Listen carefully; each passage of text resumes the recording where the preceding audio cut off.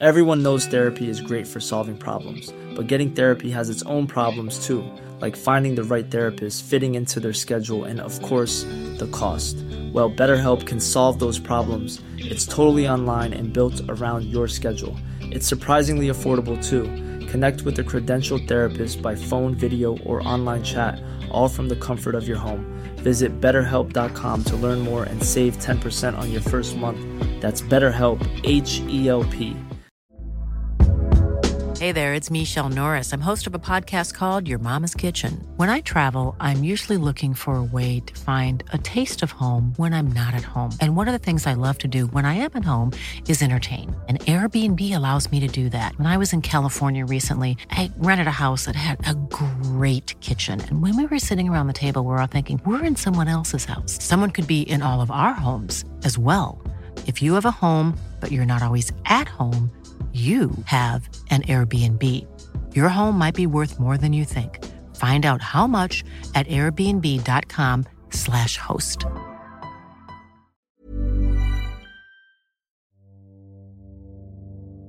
Back in 2019, I was travelling through Italy. I was on a train outside Rome when my phone started pinging with messages.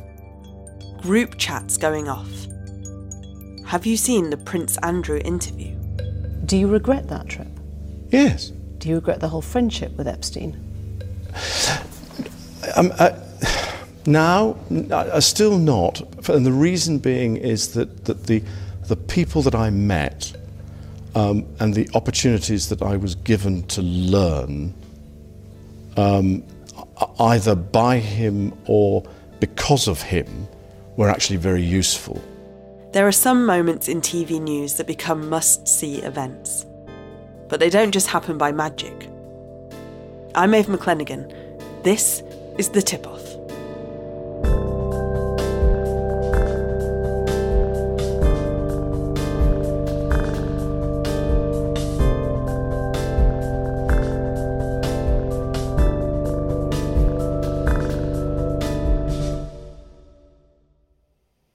I'm Sam McAllister, and I used to be the interviews producer at BBC Newsnight, and now I'm author, speaker, and random other activities. Sam's path into TV journalism wasn't a straight line. She actually started out studying law. She was the first in her family to go to university, and it seemed like the right, serious choice for someone with academic flair. She studied hard and went on to become a criminal barrister, and for a while it suited her.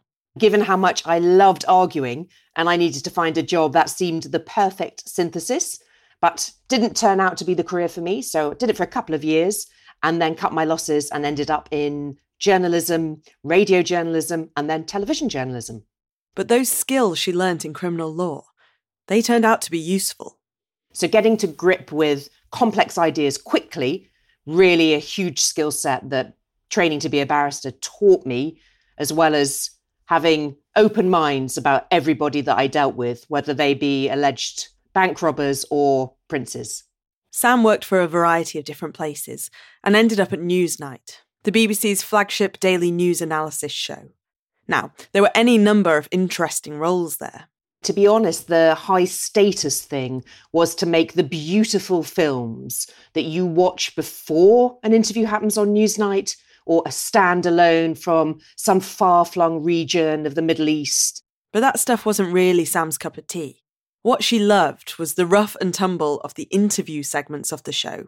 Newsnight, with its then lead presenter Jeremy Paxman, had the reputation of being the place for unflinching, probing, sometimes even combative interviews. Is this some sort of joke? Plan.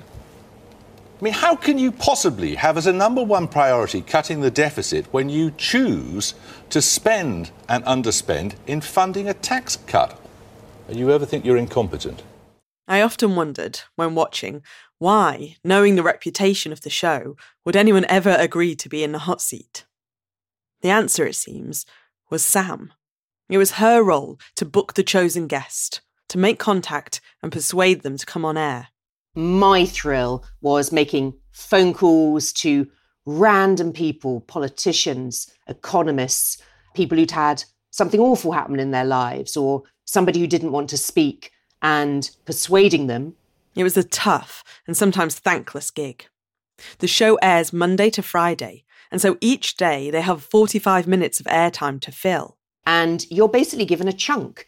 Your chunk could be the Irish economy, Brexit, the geopolitical situation in Yemen, Syria. You just don't really know what it's going to be. You might have 1% knowledge. You might have 99% knowledge.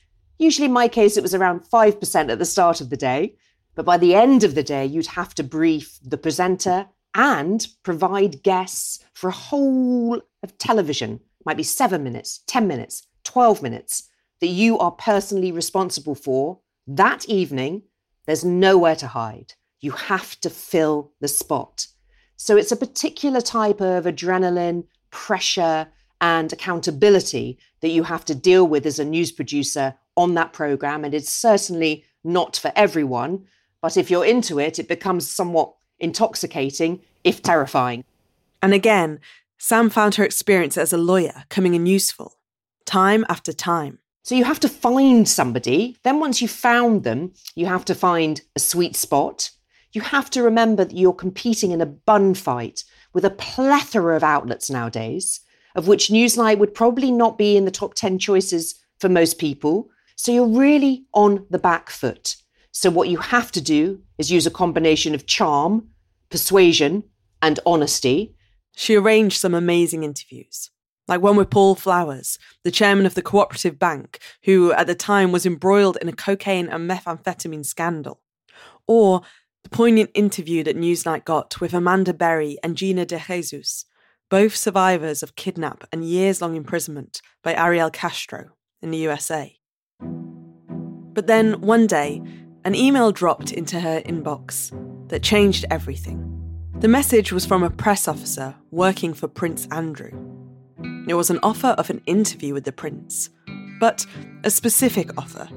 He wanted to talk about his work as an ambassador for the project Pitch at the Palace, an initiative to support entrepreneurs. What we'd call in the trade a puff piece, that is where you go and do an interview and the interviewee wants to just talk about their personal project and say, frankly, how amazing they are with no test of the kind of content or no news content. So I politely declined. But it had started a train of thought in Sam's mind. At this point, there were rumours surrounding Jeffrey Epstein, but no arrests. And actually, Sam's focus was as much on hearing from the Prince about Brexit, Meghan and Harry, the future of the monarchy. Sam knew talking about those things would definitely be of interest to the Newsnight audience. So she suggested to the Prince's PR, a woman called Amanda Thirsk, that the Prince could and should come and do a wide-ranging interview with nothing off limits. And I wrote what you always do as a kind of hopeful thing. 99 times out of 100, you never get a return email, but you send hopefully, if his position changes and he'd like to do a more wide-ranging news interview, please do get back to me. She sent off a message and got on with the rush of booking guest after guest for the show. Months passed, and Sam had almost forgotten about the Prince when another email in her inbox.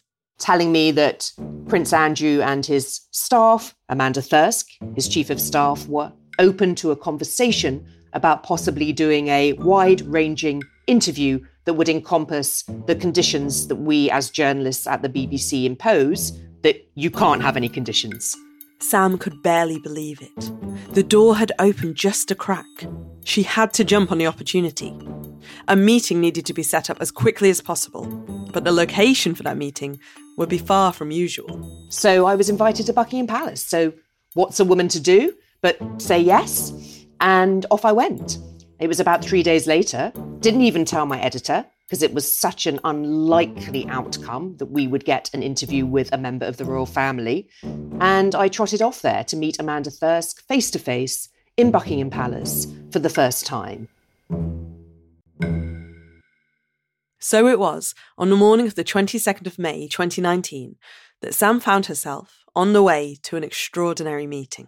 I turned up at the gate. I could not believe it. You literally go in through a gate that's open. Okay, don't worry, there's automatic weapons and all that jazz, and you have to, get in. And then you traipse across that front part of Buckingham Palace that you might have looked into as a tourist, all these tourists must have been thinking, who the Scooby is that woman? And I'm like, so sorry, I'm an absolute nobody, but I'm going into Buckingham Palace. Someone greets you at the door, takes you in. I went into the waiting room where I expected to have my bag searched and have my, mobile phone taken away. They didn't. Now, I'm sure you're far too classy, but I must concede that I am not. And so I may or may not, I cannot confirm or deny, have a couple of selfies of myself in the Queen's waiting room. I hope you don't find that disrespectful, but there we are. And so there I was, and then led upstairs with one of the PRs who was with me into a tiny room, face to face with Amanda for the first time. Sat in that small room, across from Amanda Thirsk, Sam launched into her pitch that the Prince should come on Newsnight for a no-holds-barred interview. This was a conversation that could make or break everything.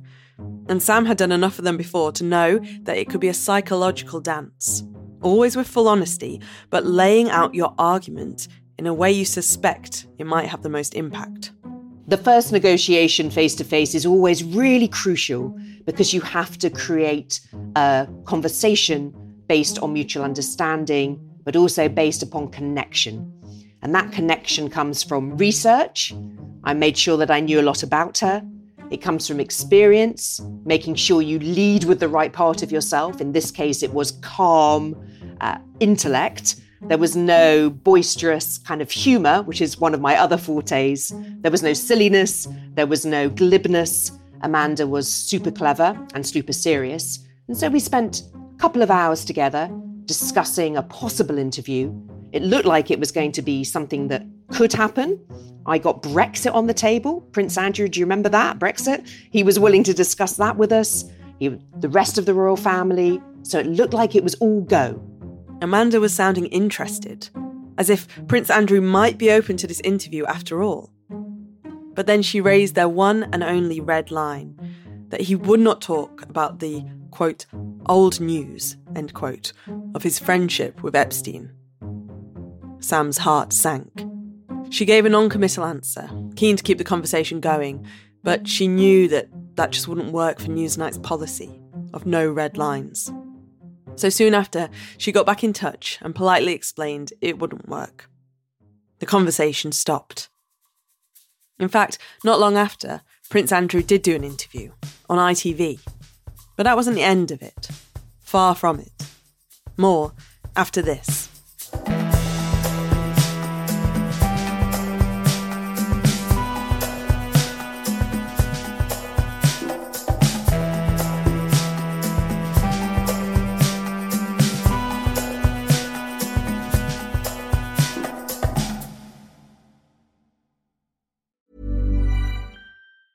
If you thought the only way to get a more defined jawline with natural-looking results was through surgery, think again. Juvederm Volux XC is a non-surgical injectable gel filler that improves moderate to severe loss of jawline definition and can help you achieve natural-looking results with little downtime. Even better, this improved definition lasts up to 1 year with optimal treatment. No maintenance required. Improve jawline definition for a smooth, sculpted look with Juvederm Volux XC. For important safety information and to find a licensed specialist, visit Juvederm.com. That's JUVEDERM.com. Not for people with severe allergic reactions, allergies to lidocaine, or the proteins used in Juvederm. Common side effects include injection site redness, swelling, pain, tenderness, firmness, lumps, bumps, bruising, discoloration, or itching. There's a risk of unintentional injection into a blood vessel, which can cause vision abnormalities, blindness, stroke, temporary scabs, or scarring. Talk to a licensed specialist to find out if it's right for you. Burrow's furniture is built for the way you live.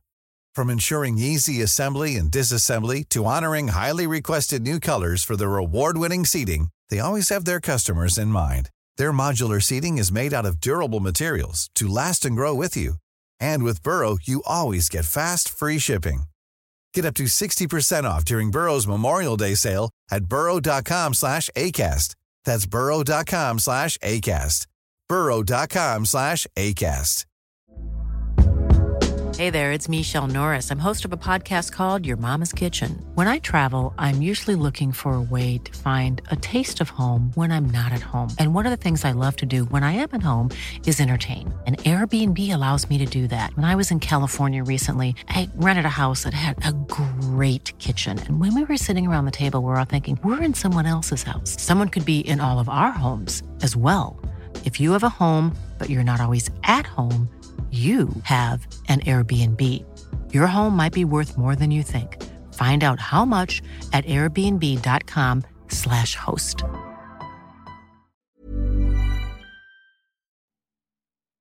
So Prince Andrew has done an interview with ITV, but Sam can't help but think that one day he might come to Newsnight.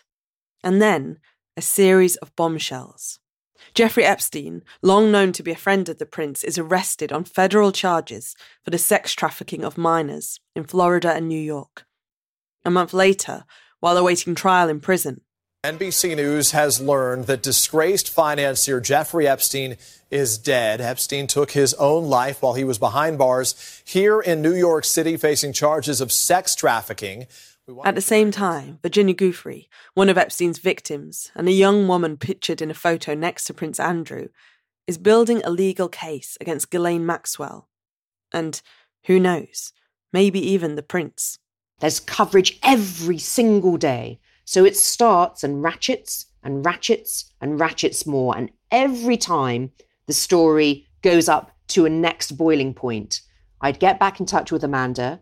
That line between being a pain in the bum and being professional is very, very thin.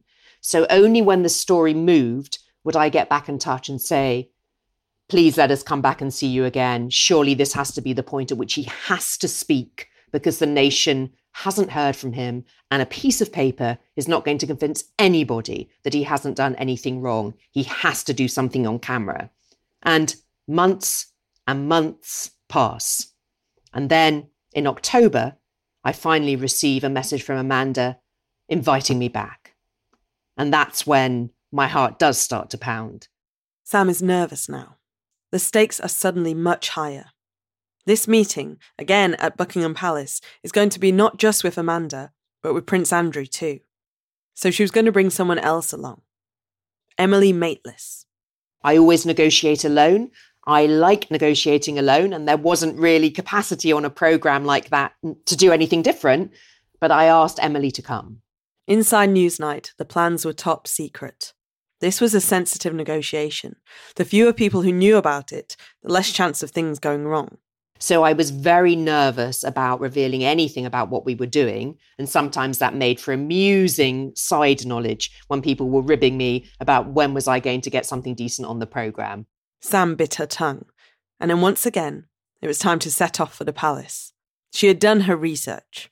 In truth, I spent a long time looking into Andrew, into his family, trying to ascertain who he was as a man, so that when I met him, I knew how to lead the negotiation with humour, with intellect, with, what type of discourse was he interested in? What might be his sweet spot? What could his motivations be? A negotiation is not about you as a journalist. It's about the possible interviewee. So I spoke to people who'd met him off the record, and then I'd watched his previous interviews and read some of the things he was interested in and some of the things that clearly he was concerned about. So she was as prepared as she could be as she headed off back through the ornate gates of Buckingham Palace. I was meant to be on half term with my son. I bring him up on my own. I work part-time. So I had been intending to do something. I arranged childcare. I apologised to my boy. You can't turn that down, obviously, rightly. And so off we went, the two of us, to do that second face-to-face negotiation in Buckingham Palace in the October. Sam and Emily are led into an upstairs meeting room, small, with dark wooden chairs. At the head of the table, a chair sits empty. And then, through the door, appears not just Prince Andrew, but also his daughter, Princess Beatrice. For a second, that threw Sam off. There was a huge, huge change to the possible calibrations of the tactic that day, because having a conversation with matters that sensitive with a member of the royal family in front of his chief of staff in one of the Queen's properties is already quite a big deal. Doing that in front of his daughter is a very different calibration. And so in that split second of her arriving, completely unnerving momentarily, you have to change your tactics. So I was so busy getting my brain to think, okay, Sam, what is your brain telling you about her being here and how does that change this negotiation? That the nerves kind of flew away, to be honest. And it's a bit like being in a courtroom where you haven't slept the night before, but then you stand up and you have to give the impression of calm, cool. Underneath the table, of course, your feet are going like a duck and your heart is whirring and, you feel like 2,000 degrees, and I certainly do sweat. So all of that is going on. And I think it was just the adrenaline gets you through that meeting, which was surreal beyond belief, and with his daughter present. And then add to that all the pomp and ceremony that surrounds meeting a royal. You have to do some particular head nod, some particular curtsy type thing that Emily and I were, well, let's be fair to Emily, I'm sure she did a great job. I was useless at. How to get the right, names. It's like Your Royal Highness the first time, then Sir every other time. And I think I went a bit Sir crazy because you're making sure you get it right. I think I called him Your Majesty at one stage. You're a bit of a wreck with it because it's not a normal scenario. Despite all that, the discussions went well. And then, right at the end, she said, did we have any questions? And normally I would say no. But on that occasion, I said, yes, are you actually going to do something? Or is this, subtext just a fishing expedition? And she said, yes, we are. We're going to do one thing. And at that moment, I felt Emily as well. We both had a sharp intake of breath. And then we're kind of thrown out through the boughs of the palace into the October air. Emily goes back to the office. I'm on half term with my son, so I go back to my boy. I call Stuart, who's very calm-headed. He's now the editor of Newsnight. He's an excellent journalist and a great colleague. And I say to him, Stuart, I think this could actually happen. Then there was nothing to do but once again wait. I wish I could tell you that I did hold my nerve, but that would be a lie.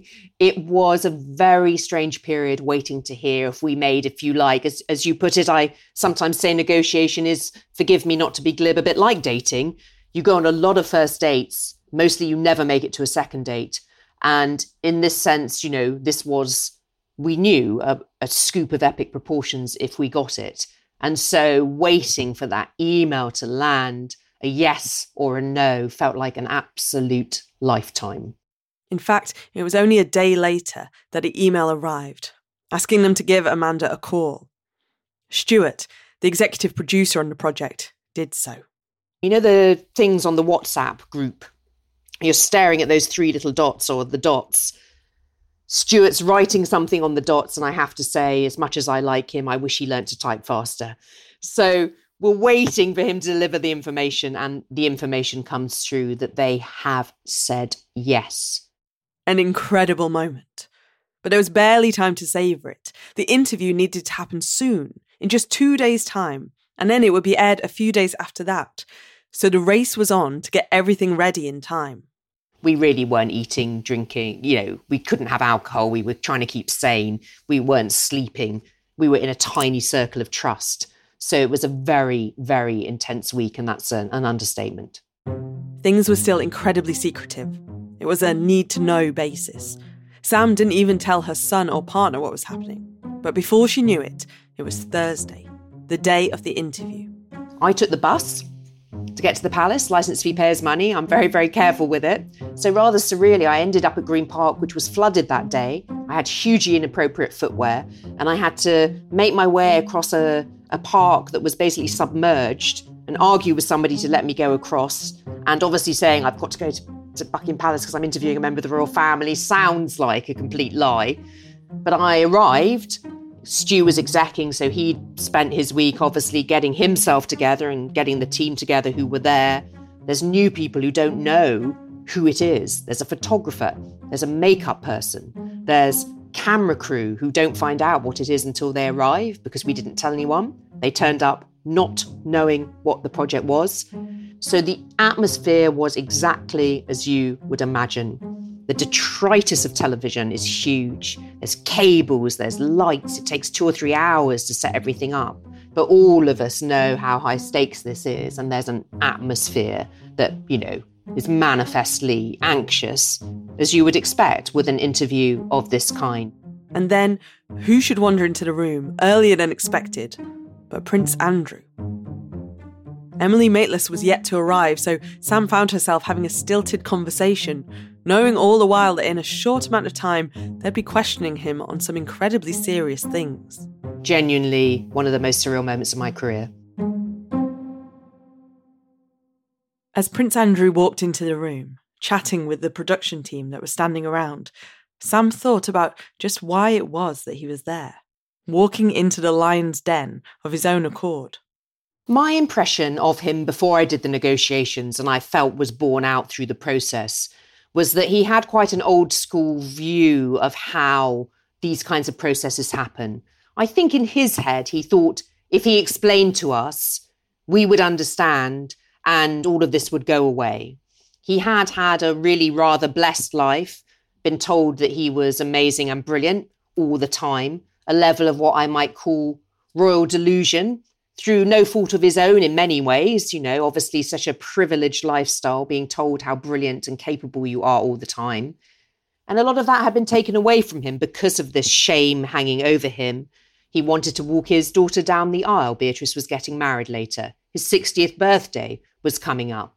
Those human elements that any of us would be interested in, I think really were in his mind, a return to public life and a fundamental belief in the truth of what he was saying. I feel from my experience that he believed what he said, and a feeling that he would vindicate himself by doing a good interview, which would explain everything, and this would all go away. The prince settled down in his chair, seemingly relaxed as folks fiddled with lapel mics and camera angles. 2 chairs were placed opposite each other. A small wooden table with a bottle of water sat in between them. Sam squeezed herself down in a chair behind Prince Andrew's. She scanned the room, surprised at how few people there were from the palace's side. No lawyers. At one point, a man who introduced himself as the communications secretary to the Queen arrived, but he departed soon after. Amanda was there, and a few others, but it all felt surprisingly relaxed from their side. Then in came Emily, and the interview could start. We've come to Buckingham Palace in highly unusual circumstances. Normally, we'd be discussing your work, your duty. We'll come on to that. But today, you've chosen to speak out for the first time. Why have you decided to talk now? Because there is no good time to talk about Mr. Epstein and all things associated. We've been talking to Newsnight for about 6 months about doing something around the work that I was doing. The incredible moments just kept coming. One of Epstein's accusers, Virginia Roberts, has made allegations against you. She was very specific about that night. Mm-hmm. She described dancing with you and you profusely sweating, and that she went on to have bath, possibly. There's a slight problem with the sweating because I have a peculiar medical condition, which is that I don't sweat, or I didn't sweat at the time, and that was I didn't sweat at the time because I had suffered what I would describe as an overdose of adrenaline in the Falklands War when I was shot at. And I simply, it was almost impossible for me to sweat. On that particular day that we now understand is the date, which is the 10th of March, I was at home. I was with the children. I'd taken Beatrice to a Pizza Express in Woking. Why would you remember that so specifically? Why would you remember a Pizza Express birthday and being at home? Because going to Pizza Express in Woking is an unusual thing for me to do. My barrister brain is going, oh my God. And my journalist brain simultaneously is going, oh my double God. So I really was a complete wreck on the inside, and it was very hard to keep a poker face. I tried not to make eye contact with anyone on the team. I was in Emily's direct line. I made no eye contact with her, nothing with anybody else around me. And I concentrated on not scoffing or coughing or eye rolling or anything that would give away my personal views or be inappropriate or disrespectful in what was obviously a very tense, high-stakes situation. As minute after minute ticked by, each answer adding more and more damage to the prince's case, Sam couldn't quite believe that this was being allowed to continue. She spoke about you outside the court in August of this year. Mm-hmm. She said, I quote, "He knows exactly what he's done, and I hope he comes clean about it." And the answer is nothing. So if Virginia Roberts is watching this interview, what is your message to her? I don't have a message for her, because I have to have a thick skin. If somebody's going to make those sorts of allegations, then I've just got to have a thick skin and get on with it. But they never happened. For the record, is there any way you could have had sex with that young woman or any young woman trafficked by Jeffrey Epstein in any of his residences? No. And without putting too fine a point on it, if you're a man, it is a positive act to have sex with somebody. You have to take some sort of positive action.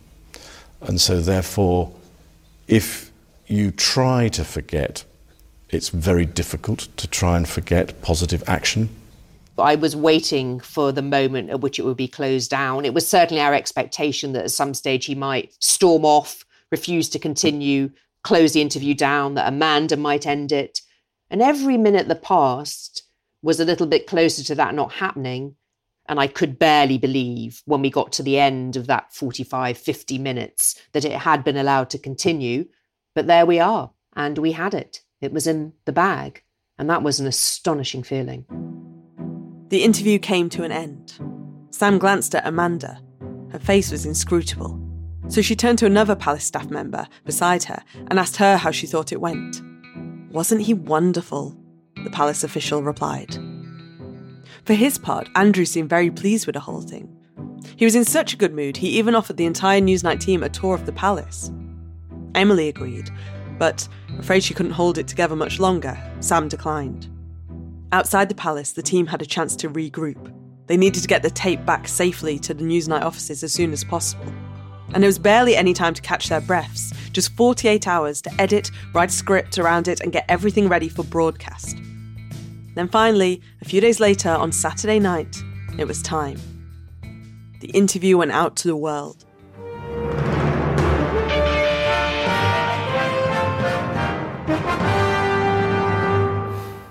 Hello, good evening. Any political storm that's... Well, on the Saturday, I was with my boyfriend Tom at his place because he had a big telly and I had a very little telly at the time, and it felt like the right place to be. Plus, he has alcohol available in his house. I don't in mine. And I hadn't seen Andrew's face before, which sounds a bit mad, but I wasn't in the edit. So it was the first time, when you saw it, was the first time that I saw his facial expressions. And I must admit, I stood by the television like some child watching a football game, just with my jaw on the floor, even though I'd heard it before. There was something about it going to the rest of the country that made it extremely overwhelming. And I can't confirm or deny that I might have had a drink or two afterwards, probably to calm the nerves. And I didn't sleep that night either. Sleep didn't come for quite a few days. I didn't sleep for about 2 weeks properly, more than 2 or 3 hours. And so it really was a strange moment to watch it with everybody else for the first time, in a sense. I knew it was going to be as big as it was going to be. And that's a rare feeling. I know Emily has said that she didn't realise until later in the edit. I knew the second it finished. I knew what we had. And that's why I was perhaps more frightened than other members of the team. I felt quite overwhelmed by it. It was a strange experience. And I knew the impact it would have. The part that did surprise me was the swiftness of his fall, such as the fall happened, in that the interview happens on Saturday, it reverberates around the world on Sunday, it's triple reverberating Monday, Tuesday, And on Wednesday, I'm sitting at home on my sofa with my kid on the other sofa, watching television. And then effectively what you might call the resignation statement landed. Tonight, a statement from the Duke of York himself accepted the magnitude of that error. I have asked Her Majesty if I may step back from public duties for the foreseeable future, and she has given her permission. And note the significant change tonight from last week's interview. The Duke said, I continue to unequivocally regret my ill-judged association with Jeffrey Epstein. I deeply sympathise with everyone who has been affected and wants some form of closure. And along the way, there had been a moment of special recognition for Sam. I remember noticing at the time. Esme Wren, the then editor of Newsnight, had tweeted about the interview when it broke, specifically mentioning and tagging Sam. Unusually for TV news, acknowledging a producer's role in the work. I have to say that was hugely special. I think often, you do work behind the scenes and you don't usually mind because you're a team, and that's fine. But on this occasion, I think Esme said full credit to the indefatigable interviews producer, Sam McAllister. That was how her tweet began. And then, of course, she credited all the other brilliant people on the team. But it really was, a very special moment to have your editor call you out globally for the work that you had done. As the smoke cleared a little, Sam was able to look back at what an amazing coup it had been, to get what was possibly the interview of the decade. The magnitude of it has been well recognised. Sam has now written a fantastic book called Scoops, which goes into how the interview was pulled off, as well as brilliant behind-the-scenes moments from other seismic interviews of her career. And excitingly, Netflix is going to make it the subject of a new movie called Scoop, starring Gillian Anderson, Rufus Sewell, and Billie Piper playing Sam. Prince Andrew has always denied having any kind of sexual relationship with Virginia Giuffre. Last year, following threats of a civil lawsuit, he paid a settlement to her, though he was careful to make sure that this was not to be seen as an admission of guilt. These days, the new King Charles has continued to keep his brother out of public roles, most recently saying he can no longer use his suite of rooms at Buckingham Palace. But amid all the noise of all that followed, Sam kept thinking back to one person, Amanda. The PR officer had left her role after the debacle. I think the most difficult thing in this for me was not the Andrew element because, Andrew's a grown man and he had questions to answer. I did feel a burden in terms of what happened to Amanda. Perhaps you might find that strange, but she dealt with me with such integrity and professionalism and kindness. And so to see her career end, understandably, of course, was hard to see. And so getting back in touch with her was, frankly, awkward and difficult, but tiny on me in comparison to what happened to her. So yes, we did meet up afterwards. It would be remiss of me to reveal any of the contents of the conversations we've had since. We've met a couple of times. But to say that she is an impressive human being really is it really is an understatement because she has always wished me the best. She's wished me the best with the book and with my life and the credit that I've received. And I think that gives you an idea of the calibre of human that she is. So that really is, an unexpected part perhaps for some people of this tale. That's really the kind of adult and impressive human that she is. That's all for this episode of The Tip-Off. Do check out Sam McAllister's excellent book, Scoops, and tell all your friends, family, loved ones that The Tip-Off is back for a new series. We've missed you all. This episode was presented and produced by me, Maeve McClenaghan, with editing from Chloe Behrens, original music by Claudia Meza, and our theme music by Dice Muse. The sound design was by Alec Cowan, and additional support came from Joaquim Alvarado. Stay tuned for more stories behind the headlines.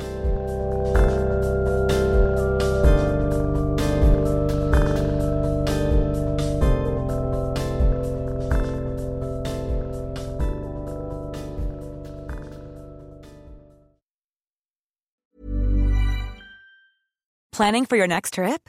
Elevate your travel style with Quince. Quince has all the jet-setting essentials you'll want for your next getaway, like European linen, premium luggage options, buttery soft Italian leather bags, and so much more. And is all priced at 50 to 80% less than similar brands.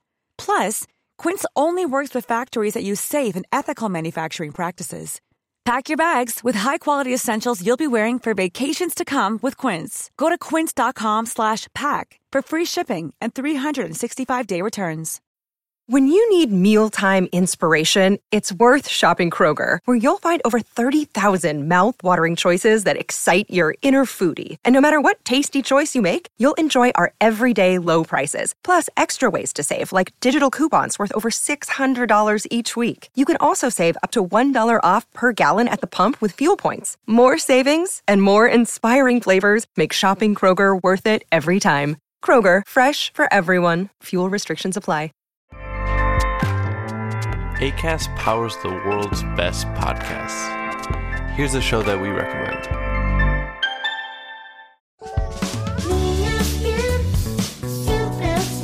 Hi, I'm Ando. And I'm Fer. And we host Niñas Bien podcast. We want to invite you to listen to our show. Niñas Bien means good girls in Spanish, but you have to know that this is not a podcast for good girls. Or for girls at all. It is a comedy podcast, so everyone is welcome to listen. We talk about sex, relationships, technology. We recommend movies and TV shows and discuss pop culture in general. And there is Chisme Ajeno too.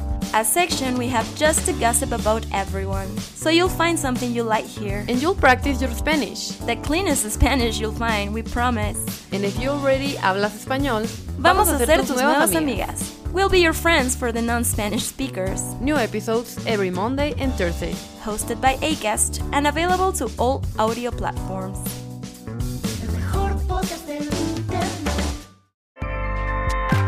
Acast helps creators launch, grow, and monetize their podcasts everywhere. Acast.com.